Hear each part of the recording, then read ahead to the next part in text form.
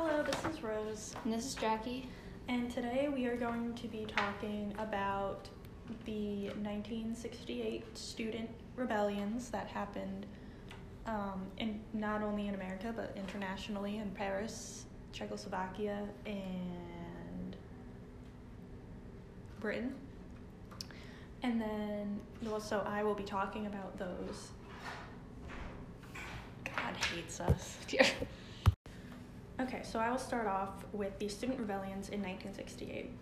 So they happened in multiple countries, starting and ending in Paris. The motivating force was difficult to know because there were a number of issues at the time. But mainly, they were fighting against social and cultural progress because students felt as if it wasn't really progress in itself.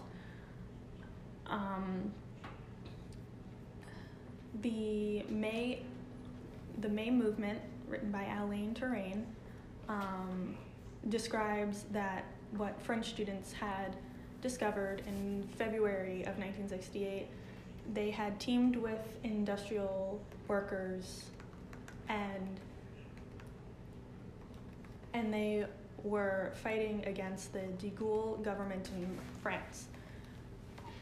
They felt as if the cultural progress was taking away their identity.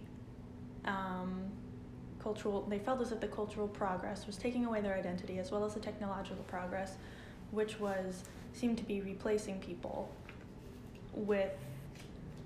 No, edit that out. No, you don't have to stop. You don't have to stop. It adds a floor. Oh. Okay. So they teamed with industrial workers. Okay, wait. I had to cut that out too. Okay. So French students felt great unrest. As one of them said, I have something to say, but I don't know what it is. There were frustrations. They felt as if their country was not progressing in any way, even with all of the cultural and technological advances that were happening under the de Gaulle presidency in France. De Gaulle, under de Gaulle, who was the ruler of France at the time. They started to team up with industrial workers to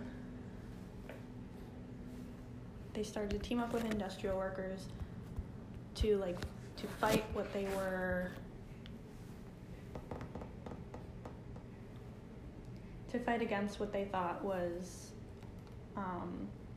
not progress, but in fact taking away. Okay, cut that out too. I already said that. Okay. So that started all the events across the world. People saw that and they were like, okay, well,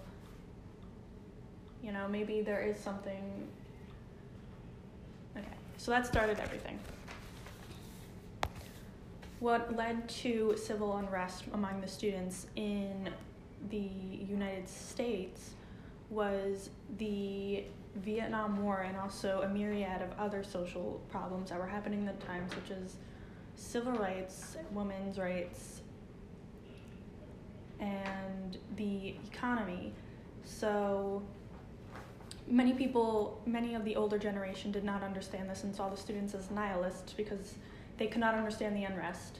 They thought America's youth was in a good place because they had access to higher education and they were safe from fighting in the Vietnam War if they were in college. But the students thought of all the people that it was either go to college or get drafted. The students were thinking about them, and the students also saw the inequality in acceptance rates, where white men would be more likely to be accepted into a good school than a woman or an African American student or any other minority student. The increase in student unrest grew as the Vietnam War grew as well, and other international issues such as fighting in the Middle East and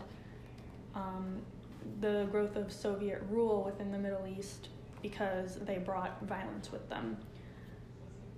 The war thesis, students believed in the war thesis, which highlighted the role of universities and America's institutions and how they all seemed to be feeding into the war. That's especially they saw that within the ROTC programs of schools, because the ROTC, which is a military program, is being implemented into schools to train people to go to war. And that was when the big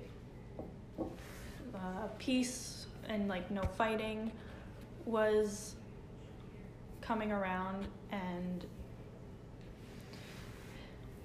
cut that out. So students were also demanding higher education with a human face, especially students at Berkeley.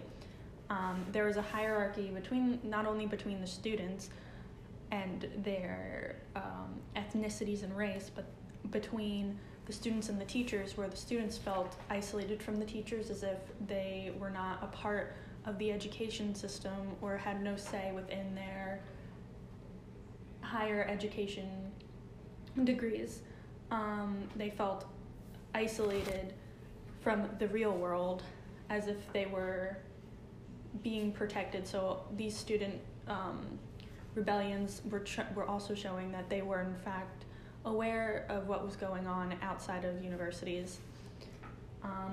And they also wanted a sense of, fraternity on the college, with not only among the students but with the teachers, and these peaceful movements were creating that.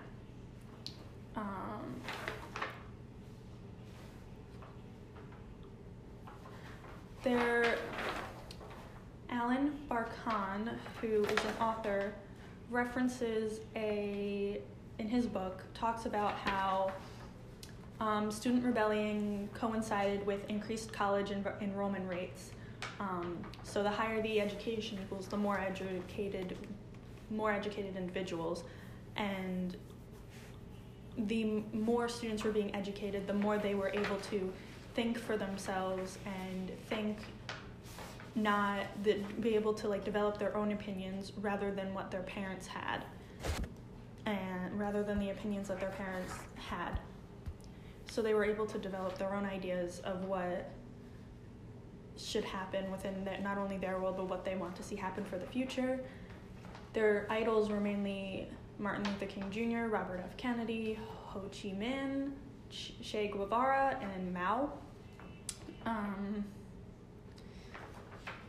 So students were receiving a lot of intellectual freedom, being able to think how they want, and being able to pursue whatever beliefs they wanted.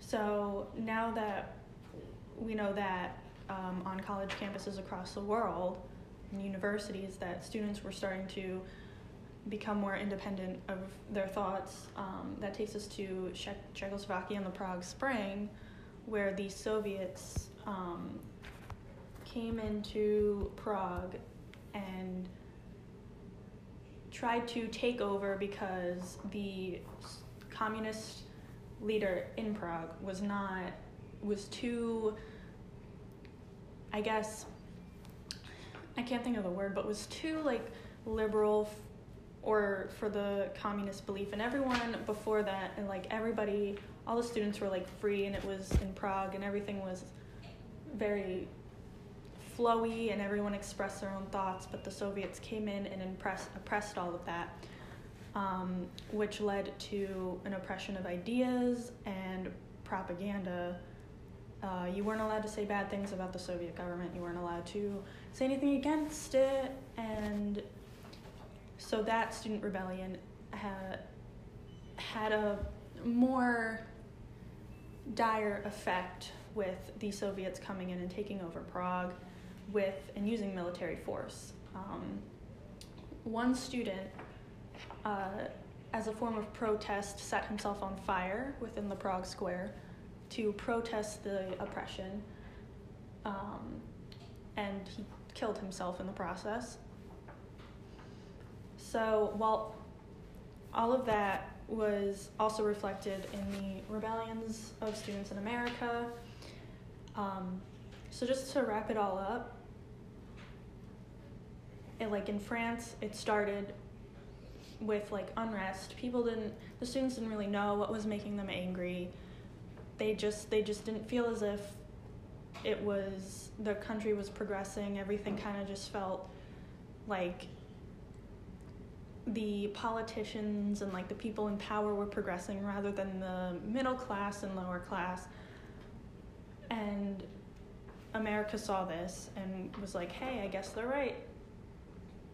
And so also connect like that with all domestic issues and fighting for civil rights, women's rights, and the peace movement, that also helped to stir more unrest on American university campuses, as well as the issues in Prague and the issues around the world.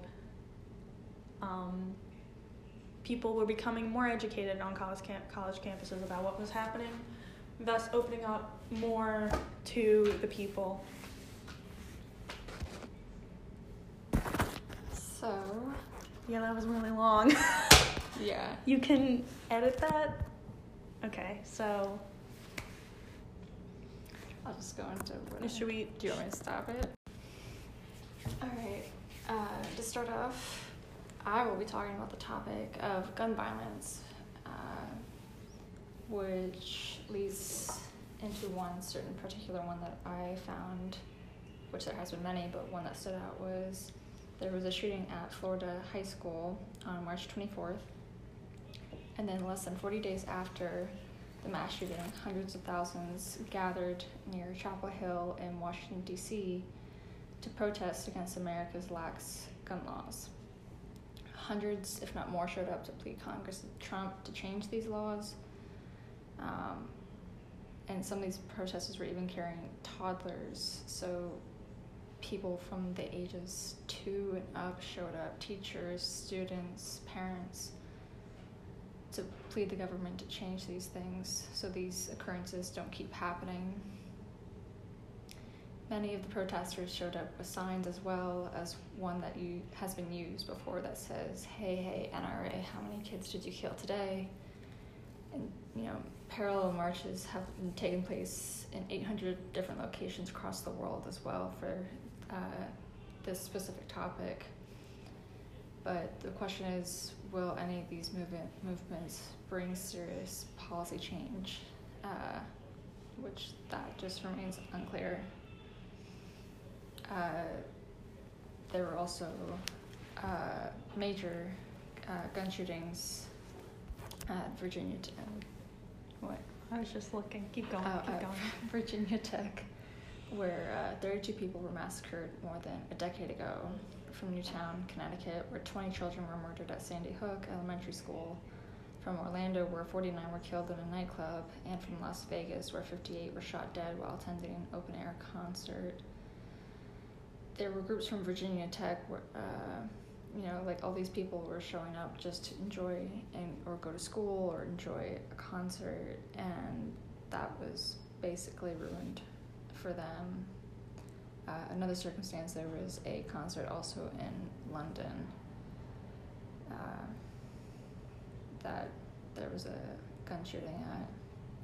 There's just been little to no progress until that recent protest. There wasn't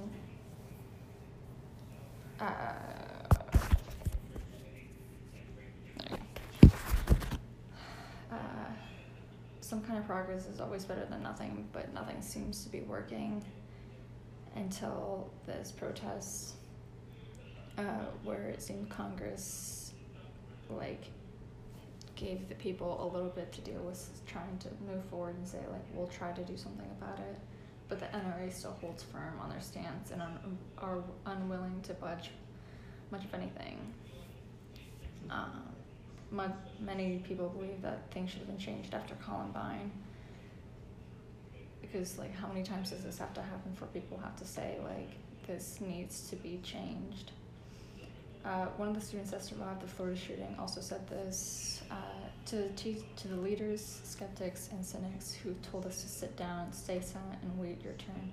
Welcome to the revolution, he said. Either represent the people or get out. Stand for us or beware, the voters are coming.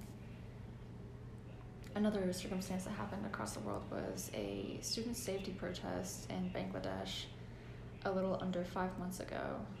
The reason this protest started was because of an incident of the death of 2 teenagers on July 29th when a bus racing a rival to a stop plowed into a crowd of waiting would-be passengers. This protest got way out of hand with police brutality. One of the students protesting described seeking refuge into a classroom after being attacked by police officers with tear gas and rubber bullets.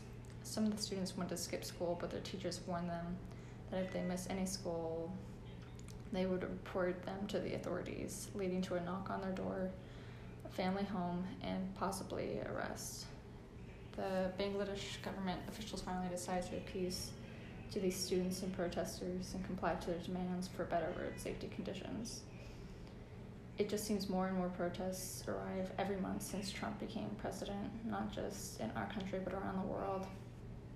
An interesting statistic I found on the Washington Post was that 1 in 5 Americans have protested in the streets or participated in political rallies since the beginning of 2016.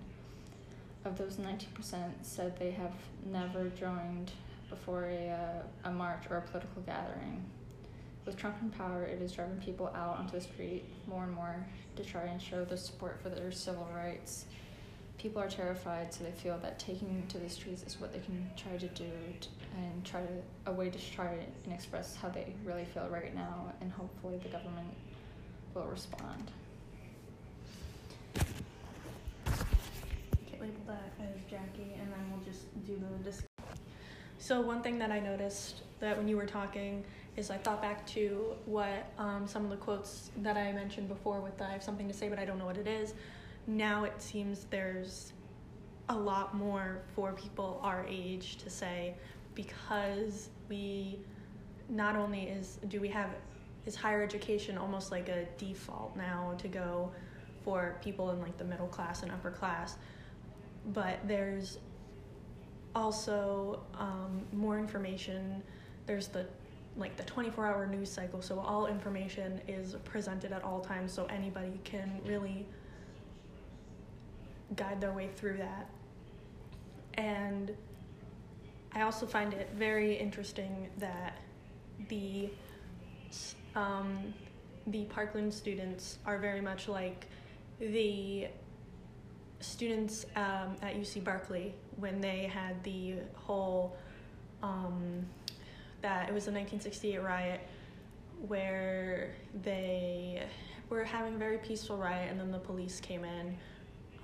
Ronald Reagan mobilized the police, and in an interview you can hear him saying, well, what was I supposed to do? They weren't listening, and all they were doing was sitting peacefully and just protesting. They were not acting violent in any way. So that's what it just kind of reminds me of the Parkland students who, and what you were saying about the students in Bangladesh, where they're like, we want to skip school, we want to protest, and they're doing it peacefully, but the people in power are saying like, well, no, this isn't peaceful, and fighting back with violence. Therefore, making the peaceful protests from the students violent. And I also noticed that when you're talking about all these incidents happening, it's always young people. Like the young people are the ones getting harmed. It's like very rare, not rare, but like it's more likely to happen to like a school be shot up nowadays than like a business office. Yeah, or business office or a hospital. And it's the students that are in danger, and especially with voting now. And you can compare this back to 1968, the students who were in danger then. It's either you go to college or you go to war. Right. Those were basically your only two options, or you just go straight to work, but even with that, even then, no, you still go to... You had to get a higher education or something like that to get like a really good job. And like the draft only really was... You were only really safe from the draft if you had money, or if you went to college. If you had money, if you went to college. That was like the two main things. Yeah. Or if you had physical issues, like if you're colorblind, you can't go. Mm-hmm.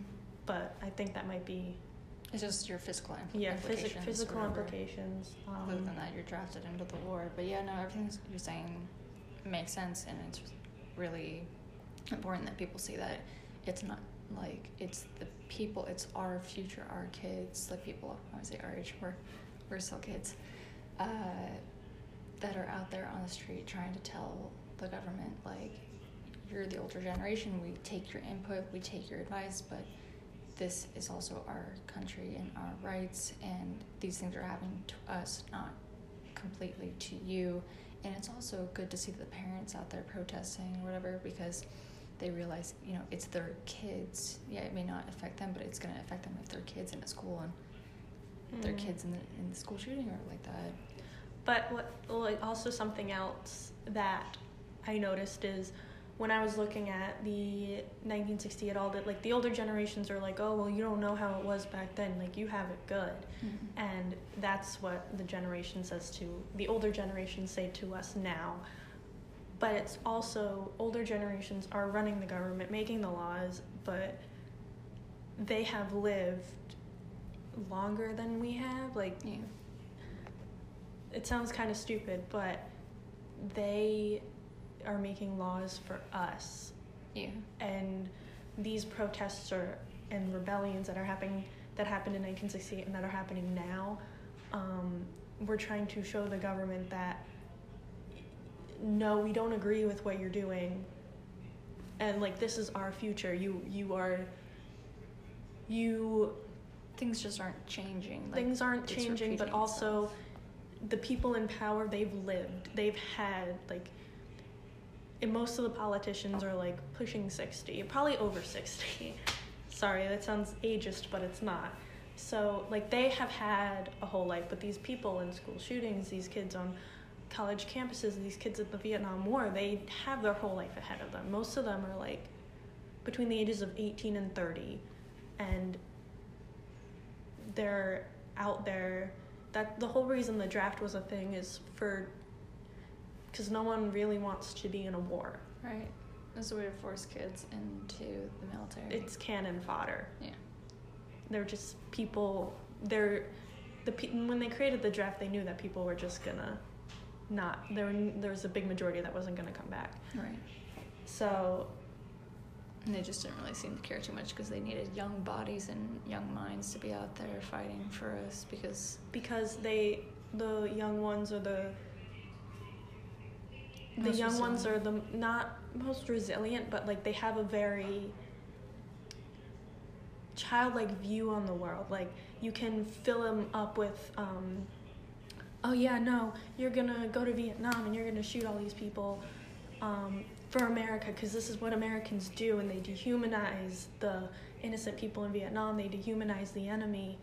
And it's so easy to fill, like, a young kid's brain, not kid, like, but, like, a young person, Yeah. like a young adult's brain with that, and with that patriotism because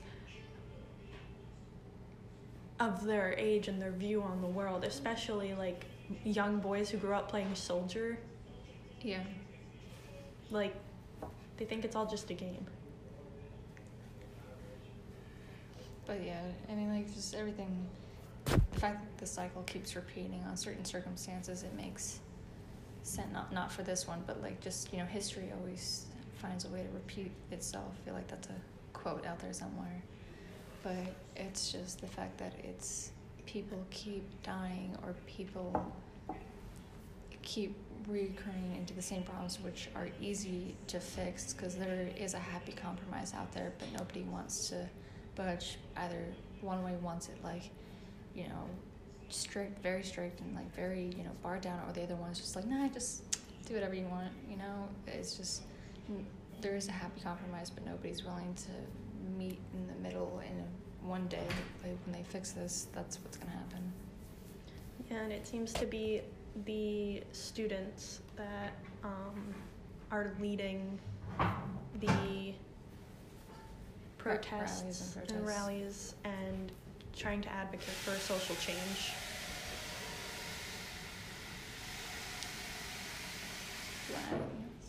Oh, cool. Awesome. Okay.